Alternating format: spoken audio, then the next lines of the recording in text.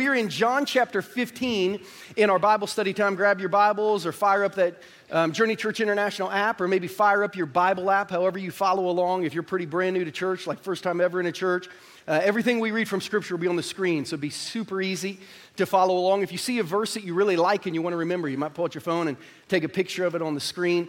Pull out your notes from your bulletin so you can take notes. We're in the third week of a series in John chapter 15 called Thrive, where we are this month at Journey for the year trying to learn how to thrive spiritually. Listen, it is not God's goal for you to get to the end of every year and to take a deep breath and to think, man, thank God I made it through another year.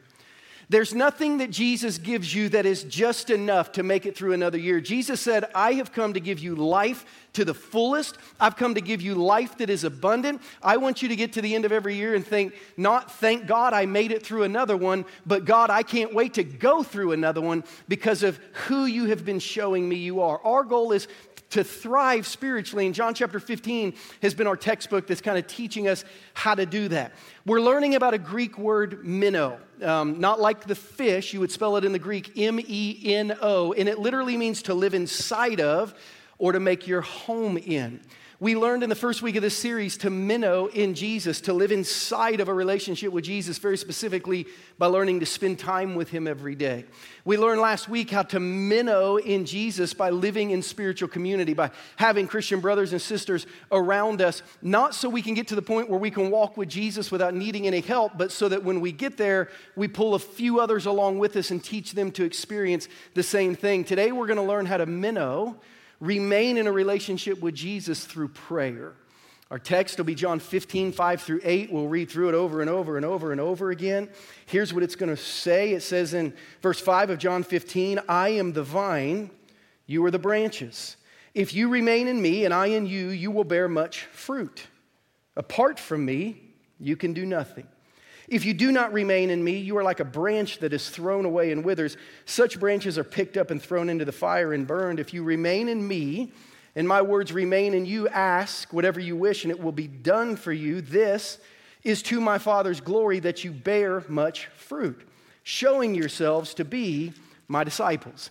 So we've said every week of this series, we can't teach through anything in John 15 until we talk to John 15, because we're in the middle of a conversation that began in John 13 in the upper room of Jesus and his disciples having the Last Supper.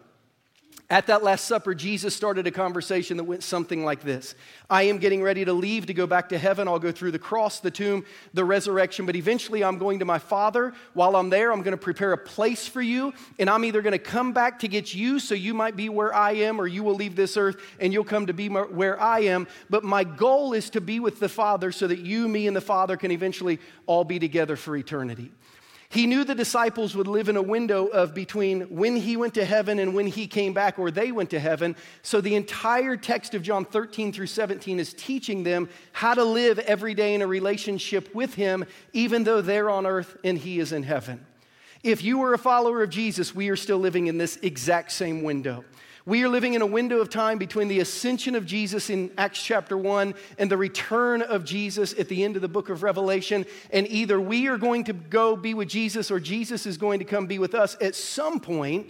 But between now and then, Jesus says, I'd like to have a thriving spiritual relationship with you. And that's what we have been learning about. As a matter of fact, we've learned that John 15 gives us 5 primary areas. If you take out this Thrive graphic that we put in your bulletin every week, John 15 says there are 5 kind of main arteries where Jesus beats in our spiritual heart to impact our life. I gave you this sheet every week in December and asked you to evaluate these areas in 2022 so that you can make some goals to get better in 2023. What are the areas? Daily time with God, check, we talked about that one. Spiritual community, check, we talked about that one. Prayer and fasting will be today. Serving others will be next week. Generosity will be February 5. What we've realized is if we are going to thrive spiritually, no matter what our life experiences are, it will only be because Jesus and the life of Jesus is flowing into our life through these arteries. But please understand this. When Satan wants you to have a spiritual heart attack, or let me say it another way, when Satan wants you to have a hard heart spiritually, he's going to work to harden these 5 arteries because he knows if Jesus doesn't flow through these arteries to impact all of your life will flow through these arteries to harden your heart towards Jesus. So every day this week, either Jesus has been impacting your life through these areas, or life has been impacting how your heart feels about Jesus through these areas. These are areas where we have to fight very intentionally to stay alive spiritually. We've talked about 2 of them. Today we're going to talk about prayer and fasting. And I want you to read now these same 4 verses again through the lens of what is Jesus telling us about how praying can help us thrive spiritually. Look at what he says again. If you didn't catch it last time, you will this time. Jesus said, I am the vine, you are the branches. If you remain in me and I in you, you will bear much fruit. Apart from me, you can do nothing. If you do not remain in me, you're like a branch that's thrown away and withers. Such branches are picked up and thrown into the fire and burned. If you remain in me and my words remain in you, ask whatever you wish and it will be done for you there. See, Jesus is beginning to now teach us about prayer. Verse 8, this is to my Father's glory that you bear much fruit, showing yourselves to be my disciples. So we're going to learn 3 things in these 4 verses about how prayer and fasting can help us thrive spiritually. And my hope today is that you'll never think about prayer the same. My hope today is that by the time you get done learning, that every time you say amen, you may look at both your prayer time and walking away from your prayer time differently. What are we going to learn today from Jesus? Number 1, we're going to learn that prayer helps us to focus on God receiving glory from our lives. You might actually say we're going to learn that the primary role of prayer in our lives is to help remind us where God is in our life and what God is trying to do to receive glory from our life. Say, Christian, where do you get this? Look at verse 5 and verse 8. We ask a question that you would ask if we were doing an inductive Bible study, and the answer to that question is going to teach us a lot about prayer. Jesus said, I am the vine, you are the branches. If you remain in me and I in you, you will bear much fruit. Circle those 2 words, much fruit, or highlight them on your device. In verse 8, Jesus says, this is to my Father's glory that you bear much fruit. Circle those 2 words, much fruit, showing yourselves to be my disciples. If we were doing inductive Bible study, we would stop and say, what is much fruit? Because Jesus says if I stay close to him, I'll have much fruit. And then he said God's will for my life is that I have much fruit. So the key question we would ask in inductive Bible study is, what's much fruit? What does Jesus mean by much fruit? And because we have 5 chapters of conversation, we know exactly what Jesus means by much fruit. Becca Albert, I just saw you sitting down there. Welcome back to the house for the first time in a long time. Holy cow, like that's the ADD in me. The boys are good, you're good? It's so good to see you. This is our student ministry director who had twins in December. And is this your first Sunday back? Welcome. I don't want to point you out so no one will talk to you, but I'm really glad that you're here. Where are we? Okay, key question. What does Jesus mean by much fruit? Answer. Here's the answer. He tells us because we got this big conversation. Our fruit are the evidences and the works of our lives that bring glory to God through our relationship with Jesus. Jesus said, here's what I want for you. If you stay close to me, you're going to have much fruit. God's plan for your life is to have much fruit. We're like, what's much fruit? And Jesus is like, it's the things in your life that give evidences that I'm in your life. It's the works in your life that give evidences that I'm in your life, and they show people who Jesus is. Jesus says your fruit are the things in your life that show people who God is. But watch this closely. Your fruit are the things in your life that show people who God is.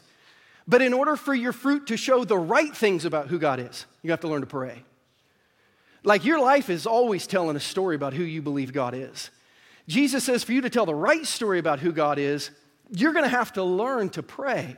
So we walk into John chapter 14, and Jesus is having this conversation with his disciples. I'm going away to the Father, going to prepare a place for you, going to come back and get you so that where I am, you can be too, because I want you to be with the Father. Philip, one of his disciples, says, just show us the Father and that'll be enough. Like, just show us where he is and we won't have to do all this nonsense of you go on and come and we'll just know how to get there. And Jesus says, Philip, if you've seen me, watch, if you've seen me, you've seen the Father. But more than that, once you've seen the Father, you actually get to show him to other people. Philip's like, show us how to get to the Father. And Jesus is like, if you've seen me, you've seen the Father, which means you know how to show other people the Father. So you should pray about that. Look at John chapter 14. We're studying John 15, but we'll spend most of our time in John 14. Jesus says in John 14:11, believe me, he's talking to Philip, when I say that I'm in the Father and the Father's in me. Or at least believe on the evidence. There's that word evidence, circle it, right? We said works are the evidence. On the evidence of the works, circle evidence, circle works themselves. These are things that prove spiritual things. Very truly, I tell you, whoever believes in me will do the works, circle there's those words again, the works, that I've been doing, and they will do even greater things. Circle those two words, greater things. You're going to do great works. You're going to give great evidence of who I am. You're going to do greater works than these because I'm going to the Father. And I will do whatever you ask in my name so that the Father, circle the word so that, I'm going to answer your prayer for this reason, so that the Father may be glorified in the Son. You can ask me for anything. Let me put it in context. You can ask me for anything that will show the world who God is through your life. You can pray about anything that will show people who I am through what you're going through. And I'm going to give that to you. Ask me for anything in my name and I'll do it. You know, a couple years ago, a fake wide receiver who played for the Cardinals screamed into a telephone to a fake sports agent named Jerry Maguire, show me the... Yeah, I didn't see the movie either because Christians shouldn't, but I heard about it. And if you can think about that scene, it's a little bit of the conversation going on today between the disciples and Jesus. Philip is saying, show us the Father. Like Jesus says, I'm going to the Father. I want you to go to the Father. And Philip's like, show us the Father. And Jesus is like, Philip, like you already, like if you've seen me, you've seen him. And because you've seen him, you can now show him to others if you will learn to pray about that. If you've seen me, you've seen the Father. And if you've seen him, you can show him to the world if you will learn to pray about that. So watch closely here. The purpose of prayer is not primarily for your glory or for your gain. Prayer is actually not about you. Prayer isn't technically to have anything done for you. Jesus, in the context of John 14 and 15, is saying prayer will help you see where God is in your life, and then once you figure that out, you're going to figure out how you can show people God in your life. You see, but that's not what John 15:7 says. Well, it says it in context, but we just have to read the way Jesus meant it. Jesus said in John 15:7, if you remain in me, and my words remain in you, ask whatever you wish, and it will be done for you. Somebody say, ask. Here's what Jesus was saying. If you will ask God to show you where he is in this season of your life, if you will ask God to show you that he's going to stay with you in this season of your life, not only will you see where God is in your life, but you will understand where others can see God through your situation. If you will ask about those things every time, I will show you where God is, I will show you what God can be doing, and I'll show you how this season in your life can show the world evidences of who I am. Augustine was a church father. He was one of the great theologians of the early church history. He was probably the great theologian of the early 300s. There was a pastor named John Chrysostom who was kind of the great preacher of the time, and they were both friends with a woman named Anicia Proba. She would write letters to him, and they would write letters back to her. Some of the greatest theological information, some of the great sermon information we have from the years 350 to 450 are in letters between Augustine and Chrysostom to this woman who was asking him questions about her faith journey. In one letter, she wrote a letter to Augustine asking him if she was praying correctly because she was afraid that she was praying wrong. And he wrote her back a letter that became his longest and most complete treatise on prayer. Like he wrote books and books and books of theology, but really he only wrote one thing specifically on prayer. It was a letter to a woman asking him, how do I pray correctly? And we learned so much about the theology of prayer from it. He said the first step of prayer is not how you pray, it's who you are. And he said prayer will never really begin to work for you until you believe that you are desolate in the world without Jesus. Until you believe that you can't do it without Jesus, prayer can never work for you. Until you believe you can't find peace and joy and happiness, until you believe it's not possible to find fulfillment without Jesus, you won't even be in a posture to pray. But once you're convinced that you cannot do it on your own, now you are ready to talk to God. And he said, while you can pray for things that make you happy, and most do, those things will go away and you eventually will not be happy. He said, eventually you'll get to the place where you will pray the only prayer that will bring you fulfillment. Psalm 27:4, one thing I ask of the Lord, this one thing do I seek, that I may dwell in the house all the days of my life, to gaze upon the beauty of the Lord. Augustine said, your prayer should be that you can see God in your situation. Once you've come to the point that you realize you cannot be fulfilled without God, you're ready to pray. And once you begin to pray, God, where are you in this situation? You have learned how to approach God in prayer. Augustine would go on to say the most elementary way to pray is basically worrying towards God. The most mature way to pray is worshiping towards God. You say, what's the difference? One of those prayer lines is filled with you, and one of those prayer lines is filled with God. Now, believe it or not, Scripture tells us it's okay to worry towards God. That is a form of prayer. It's an elementary form of prayer, but Paul would say, cast your cares upon him because he cares for you. So you should absolutely, and we'll talk this week in our week of prayer, you should absolutely take all the things you're worrying about and give them to God. That is a form of prayer, but it's the most base form of prayer. That my prayer really revolves around my life and what's going on in my life. The most mature form of prayer is when I pray, my life revolves around who God is and what God is doing. I'm just worshiping towards God. And here's one of the reasons why worshiping is a mature way to pray. Think about worrying towards God. I'm going to tell you something maybe you've never thought of, but you know it's true. Do you know that there's nothing God doesn't know about you? So when you get on your knees and say, God, here's what's going on today. He never once has thought, man, I'm so glad you told me that. Like I wasn't aware of that.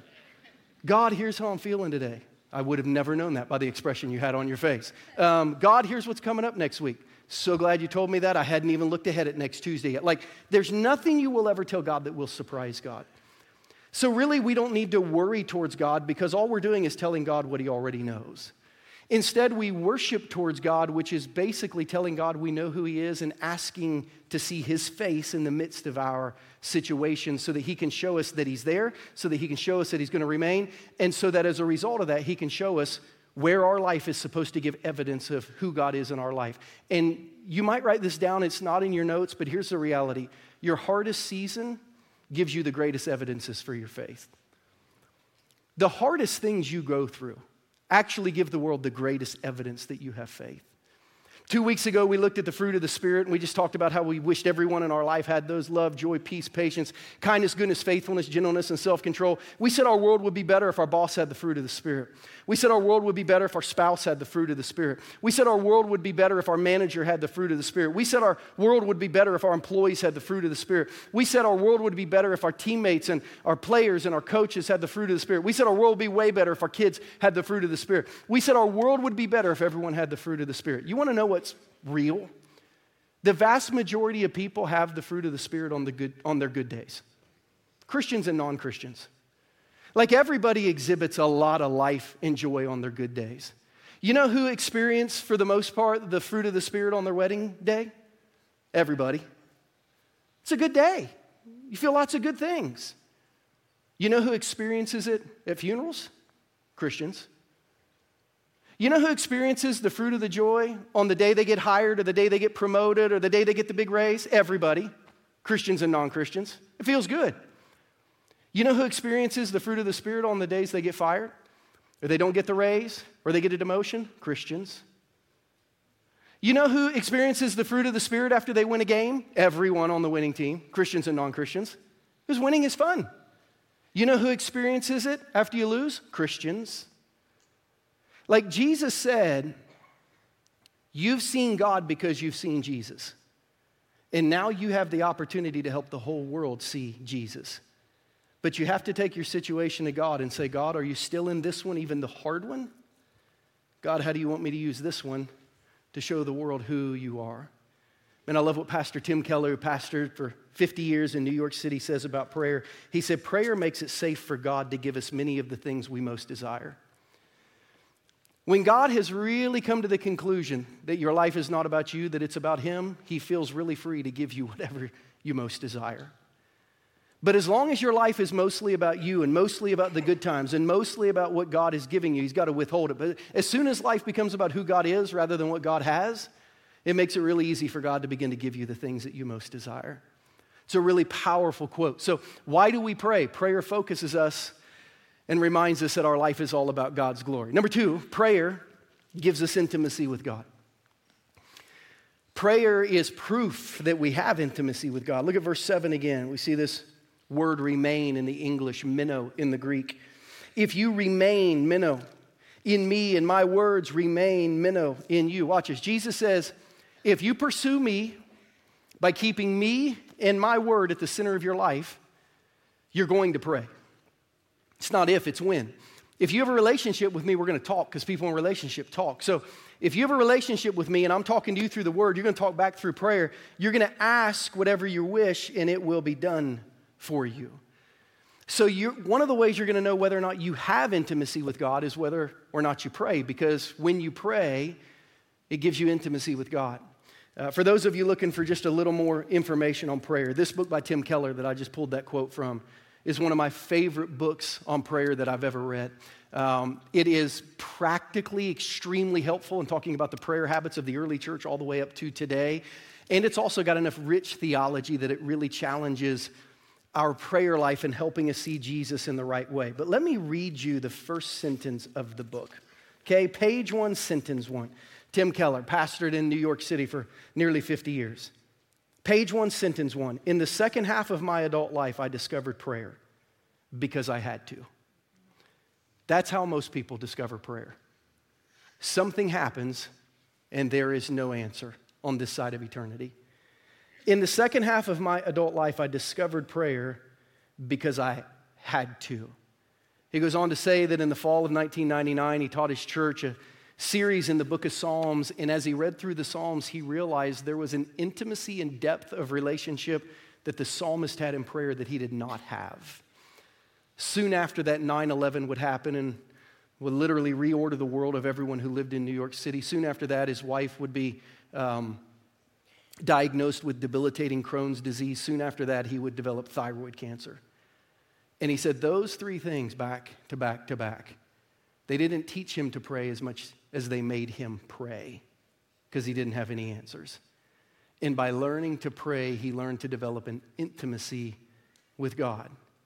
This is what Jesus says in John chapter 14. Let's look at verse 15 as we pick up what Jesus is teaching us about prayer. He says, if you love me, keep my commands. And I will ask the Father, and he will give you another advocate to help you and be with you forever, the Spirit of truth. The world cannot accept him because it neither sees him nor knows him, but you know him, for he lives with you and he will be in you. I will not leave you as orphans. I will come to you. Before long, the world will not see me anymore, but you will see me. Because I live, you also will live. And then he says in verse 20, on that day, circle the two words, that day, you will realize that I am in my Father and you are in me and I am in you. What day? On the day I get to heaven, I'm going to realize that I'm with God and God's with me? Like on what day? Like day 10 of heaven? What day do I finally realize I'm with God and he's with me? 14:20, on that day. On what day? Here's how I would summarize what we just read. On the day that you pray, you're going to realize you're intimately connected to God the Father, through God the Son, with the help of God the Holy Spirit.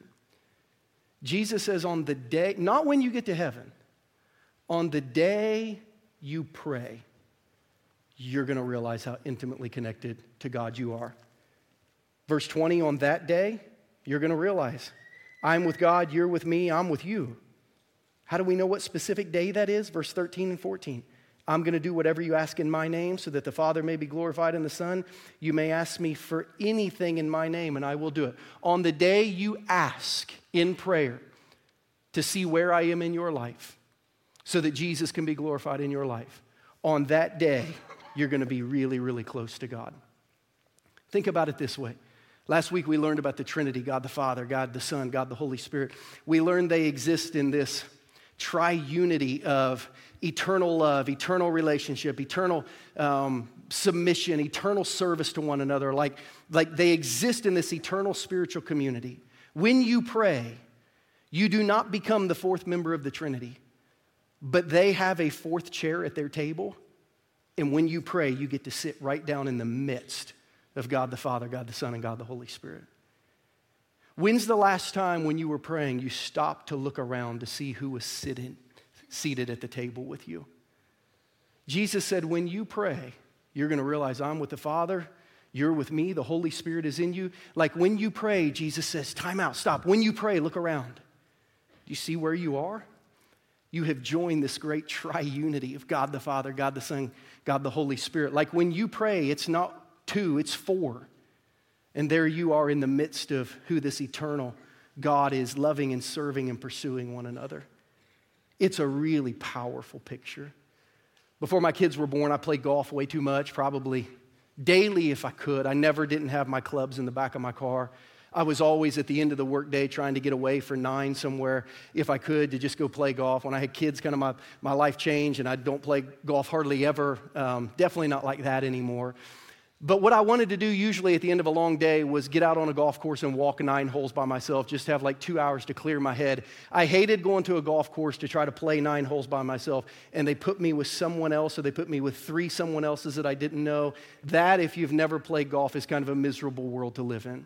When you show up at the course by yourself, and they're like, hey, we got a spot for you. You're going to be with these 3 guys. You just think, oh, that's going to be miserable. The only hope you can have is that you're going to beat them all and you'll be able to enjoy yourself just a little bit. But it stinks to be with 3 people.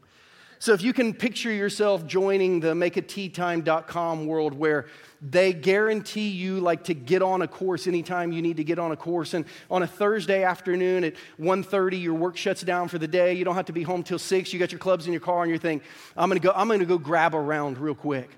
And you call up to makeateatime.com and you're like, hey, like just me, I just got a couple hours. Is there any place you can get me on a course? And the guy says, yeah, I got a group of 3 that needs a 4th. I can put you with them. And you're like, oh, man, okay. Yeah, put me in. And they're like, all right, get to the airport as fast as you can. We got a jet waiting for you. It's like, what do you mean you got a jet waiting for us? Well, the round is at Augusta, Georgia. And your threesome is Bobby Jones, Jack Nicklaus, and Tiger Woods. Can you make it? But yeah, I can make it. If you got to play a round of golf at Augusta National with Bobby Jones, Jack Nicklaus, and Tiger Woods, do you think you would be focused more on you or them? You think you would come home talking to your friends about a putt you made or about conversation you got to overhear? Do you think that experience would make you think more of yourself or less of yourself, and more of them or less of them? Like too often we show up to pray, and the entire time we're thinking about our game rather than who we're with. And we finish prayer, and we talk about the shank we had on 15 or the putt that lipped out on 17 instead of talking about who we were spending time with. Jesus is like, on the day you pray, wake up. You are suddenly seated at the table with the eternal Trinity of God. I'm there. God the Father's there. God the Holy Spirit is facilitating it. Like, look around, because when you pray, you get to realize you've been invited to the seat at the table that everyone in the world would want to sit at, and man, enjoy the view. Like, you got to understand, when prayer begins to shift from wanting something from God to being with God, you've begun to grow in spiritual intimacy. When you leave a week of prayer, like many of you will, and you begin to talk about all the prayer requests that maybe weren't answered, what you're showing is, I got to play the greatest round of golf with the greatest golfers ever, and all I can really dwell on is, that hook I hit on 12 into the water. It's like, that's all you can remember from a round of golf with Bobby Jones, Jack Nicklaus, and Tiger Woods? When you leave a week of prayer and you think, my gosh, I just spent 6 hours this week with hanging out with the Trinity. It begins to change how you view spiritual intimacy.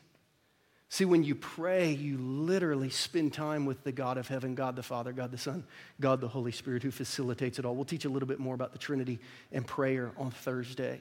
But just know that prayer gives you intimacy with God. And then number 3, we learn that prayer and fasting, I'm just going to touch on this lightly today. Prayer and fasting are going to help us remember the big picture and the final position of our faith. Prayer and fasting are going to help us remember the big picture and the final position of our faith. We're going to look at what I believe is a verse that's often taken out of context. We're going to put it in the right context, and we're going to see why it's so important that we pray.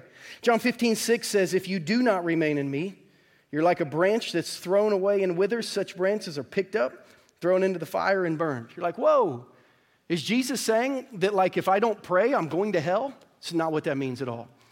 That would be a terrible context to try to put that verse in, because Jesus isn't even talking about like evangelism in this verse. He's talking to disciples who he's already told are going to be in heaven with him one day. And it's like, what could this possibly mean then?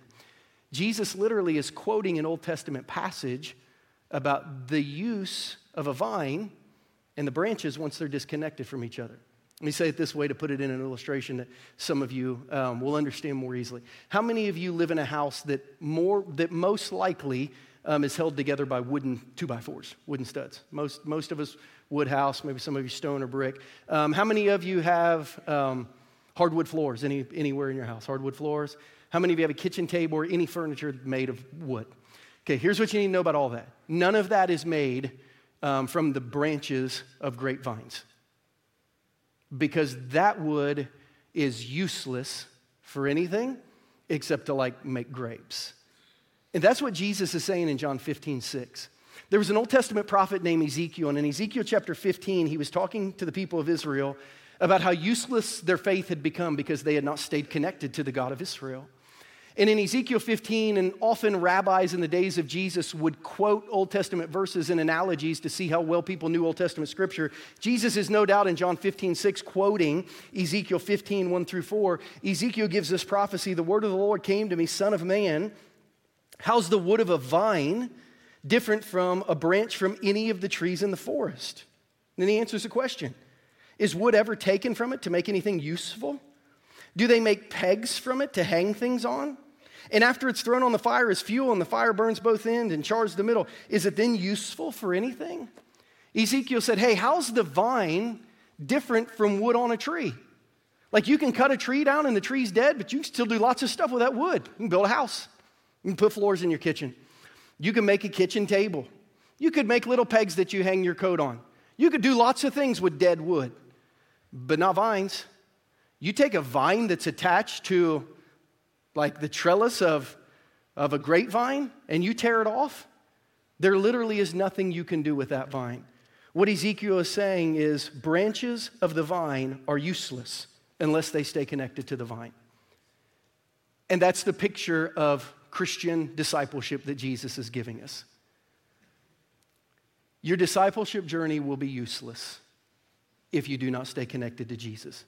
He's not saying you'll go to hell. He's just saying you'll be like a useless spiritual object in the world if you don't stay connected to Jesus. There's lots of things that can die and still be useful. Christians are not some of those things. If you wither up spiritually, you're not good for anybody else. In 2 Peter chapter 1, Peter's talking to the New Testament church, and he's saying, like, from your salvation, you need to continue to add to your faith things that will grow your Christian character. And he said the reason you need to keep growing in 2 Peter 1:8, he says, if growth is yours in increasing measure, he said it'll keep you from being ineffective and unproductive in your knowledge of who Jesus is. There are Christians who have come alive spiritually, but because they're not connected in daily life with Jesus, they're just not very effective. And honestly, they're terribly unproductive. Some of you know people who more than likely at one point in their past gave their life to Jesus, but they are so far from God right now. They not only are ineffective, they're probably anti-effective. They're turning people off to Christianity. And they're not only not productive, they are counterproductive to the mission of Jesus. That's what Jesus is trying to say. Like, if you remain in me, you're going to flourish spiritually. If you don't, Christianity doesn't even work not connected to Jesus. That's what he's saying. If you try to live your Christian faith without any connection to me through like your daily time with God, without any connection to me through spiritual community, without any connection to me through prayer, it's just not going to work. Christian faith does not work that way. So he says, remember the big picture and the final position of faith. What's the big picture of faith? Here's what Jesus teaches us in John 15. We are entirely dependent on God for the spiritual life that we want to live inside of us. That's what John 15:6 means. You want love, joy, peace, patience, kindness, goodness, faithfulness, gentleness, and self-control. Like, you want all the things that God has for you. John 15:6 says, without staying close to Jesus, you're not going to get any of those. So the big picture of faith is we are totally dependent on our connection to the vine, on our connection to God, to have the life that we believe we should have as followers of Jesus. This is why the reminder of the big picture was why the early church and the people of Old Testament Judaism fasted. What is fasting? For those of you pretty brand new to the church, it's a spiritual principle. It's a practice of denying yourself sources of strength and comfort. In the Bible, it was always food and water. It's denying yourself sources of strength and comfort as a reminder of how entirely dependent we are upon God for spiritual life. Fasting would work through the triggers of what you miss. So Jesus did a 40-day fast in the wilderness. Moses did a 40-day fast on Sinai. We see in other places in Scripture where the Sadducees and the Pharisees of the New Testament of Jesus' day would fast every Monday and Thursday. Those were the market days where everybody would come and buy their food in the city and take them back out to the villages. The Pharisees would fast on those days to try to make a big show out of how much more spiritual they were than everyone else who was like grocery shopping for the week. But fasting would do this. Fasting would take this source of strength or comfort and it would remove it from you. And fasting would make you feel weak in an area of your life that became a trigger to remind you that you were weak in the spiritual areas of your life without who God is. One of the things we're going to ask our church to pray about in 2023 is the first Wednesday of every month doing a sunup to sundown fast, no food. Or perhaps you'll fast from other things in that moment, sources of strength and comfort, to remind yourself the first Wednesday of every month of how dependent you are on Jesus. And here's how the trigger of fasting works for those of you who would go without food, sun up to sundown. At some point during the day, your stomach's going to growl and it's going to say, hey, like we need food today really bad, we're really hungry. Our stomach is going to remind us that our soul is continually growling and say, if I don't get some of Jesus, I'm going to starve today. If I don't get a drink of the living water, I'm going to starve today. If I don't get a bite of the bread of life, I'm going to starve today. Like the dependency that our body kicks into our mind is going to remind us of the dependency that our soul has without Jesus. And it's just going to create this space that helps us remember to depend on Jesus. We'll talk far more about that in our week of prayer. I'll talk about it just a little more and how that will work in our church in this message. But we're going to challenge you to consider fasting, withdrawing from a source of strength or comfort the first Wednesday of every month, sun up to sundown, which means for some of you, you're going to eat really early breakfast before the sun comes up, and then you're going to hope that keeps you full all the way till the sun goes down, and then you're going to have like your, whatever your snack is ready on hand as soon as that sun sets. But you're going to give Jesus a day to remind you how weak you are without him in your life. It's a great spiritual discipline for people who want to lean into Jesus. That is the big picture of faith. But let's also remember the final position of faith. Big picture of our faith, we're hopeless without Jesus. Final position of our faith, we're hopeful because we have Jesus. We have complete access to the God of heaven through our relationship with Jesus and through our practice of prayer. Complete access to the God of heaven through our relationship with Jesus and our practice of prayer. So in John 14, Jesus says, if you pray, you'll learn to see God. If you pray, you'll learn how others can see God in you. But then he says, if you pray, you're going to feel close to God. That's one of the reasons you do it. If you pray, you're going to feel close to God. 14:27, peace I leave with you. My peace I give you. I don't give to you as the world gives. Don't let your hearts be troubled. Don't be afraid. You heard me say I'm going away and I'm coming back to you. If you love me, you'd be glad that I'm going to the Father, for the Father's greater than I am. I've told you now before it happens so that when it does happen, you will believe. Say, what's it look like to thrive spiritually? Just look at some of these words. First word of verse 27, it's peaceful. What's it look like to thrive spiritually? I have peace in every circumstance of life. Look at the last word of verse 27. What's it look like to thrive spiritually? I'm not afraid. When the hard days come, and they will. When the hard seasons come, and they will. When the difficult times arrive, and they will. I'm not afraid. I know where Jesus is. I know he's going to use it in my life. What does it look like to thrive spiritually? Look halfway through verse 28. You're going to be glad. You're going to live in this state of spiritual gladness. You're going to be joyful about how God is using your story and your season. What does it look like to thrive spiritually? Look at the end of verse 28. You're going to see God do great things through your life, through your story, through the things you're going through. What does it look like to thrive spiritually? Look at the last three words of verse 29. You will believe that God is in your story and that he's going to remain there. That's what it looks like to thrive spiritually. We cannot do that without the action of prayer. Abiding is action. Jesus said, remain in me. How? Remain in my word. Okay, that's action. I got to do something. Jesus said, remain in me. How? Love people like I loved you. Okay, that's action. Jesus said, remain in me. How? You got to pray. That's action. Abiding is action. You can't just sit back and expect your faith journey to just keep coming to you. Jesus says, act upon things to engage with me. As we close today, I want to give you the same two challenges that I opened with in my prayer moment as we finished our worship time today. 2 prayer challenges for 2023. We can write down what we've already discussed. Number 1, I want to challenge you to deepen and expand your devoted time that you spend with God through prayer this year, just by minutes. Deepen and expand by a couple minutes a day your devoted time with God by learning to pray. Now, I want you to watch what happened, and I want to just give you an experience that I walked through last year with one of the men in our church. Some of you have already deepened and expanded your time with God because you're reading through the Bible this year on our Bible reading plan. You're doing that better than you've ever done before. Keep it up. Good job. We're proud of you. We're with you. Nearly 1,000 people trying to read their Bible through together this year. Last year, as I beta tested this with one of our groups in one of our first meetings, one of the men in our group, when we just talked about how our faith walk was going, said, I've been reading and learning more than I've ever learned before, but in the first few weeks, I felt really distant from God. I'm like, what's going on?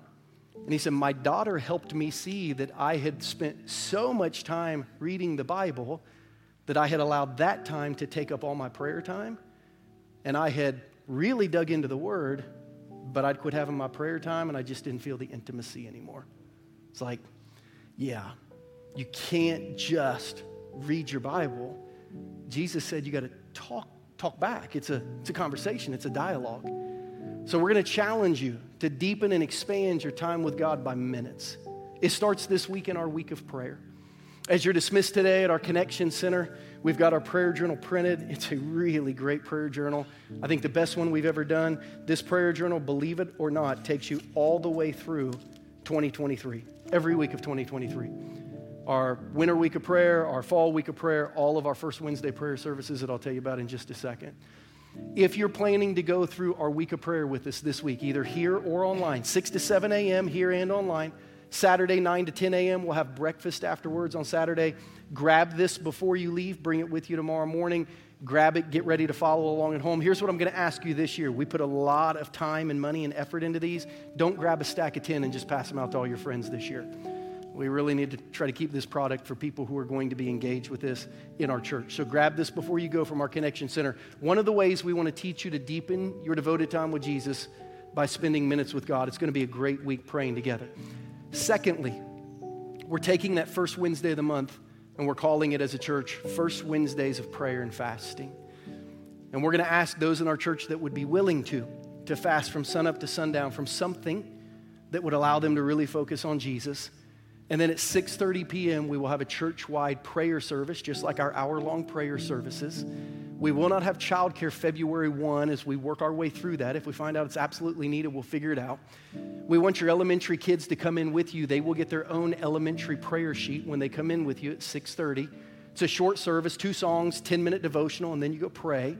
Our students will be a part of that, and then after prayer, they will go have their own small group. So it'll be kind of just like their regular Wednesday night, except they'll be praying instead of listening to one of our student pastors for that first hour before small groups. But we're going to challenge you, if you can, to give that first Wednesday of the month to total focus on your relationship with Jesus through fasting and through prayer. We believe as a church, these things can be training wheels for your faith walk. They will not be the things that feed your soul, but they will teach you how to feed your soul. And then on your own, you can really begin to live for Jesus. So deepen your devoted time. And then challenge number 2, broaden your devoted time by moving from minutes a day to moments throughout the day of just realizing and understanding who God is. What's really interesting in Keller's book is he talks about how in the early church did not teach Christians to have a set prayer time, because they believed that relegated prayer to a space rather than the entire day.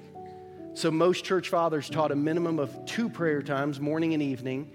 Many of them taught 5, following the old Jewish schedule.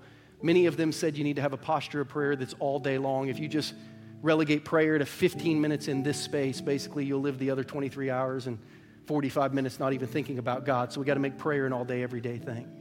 Broaden your devoted time with God by just having this consciousness. that he's with you, you're with him, and no matter what you're going through, you can pull up a fourth chair to that table of the Trinity and be with the God of the universe through prayer. What's God said to your heart? What steps do you need to take that artery of prayer, kind of dig out the hardness this year so that your relationship with Jesus can beat through it? We close our services at Journey by asking you some reflection questions. So instead of, just saying a quick prayer and then dismissing, we allow you to just kind of contemplate what you've heard, answer some questions, make some decisions and commitments, and then take some action steps. So I'm going to pray quick. Those reflection questions will be on the screen. 3 questions, 60 seconds each.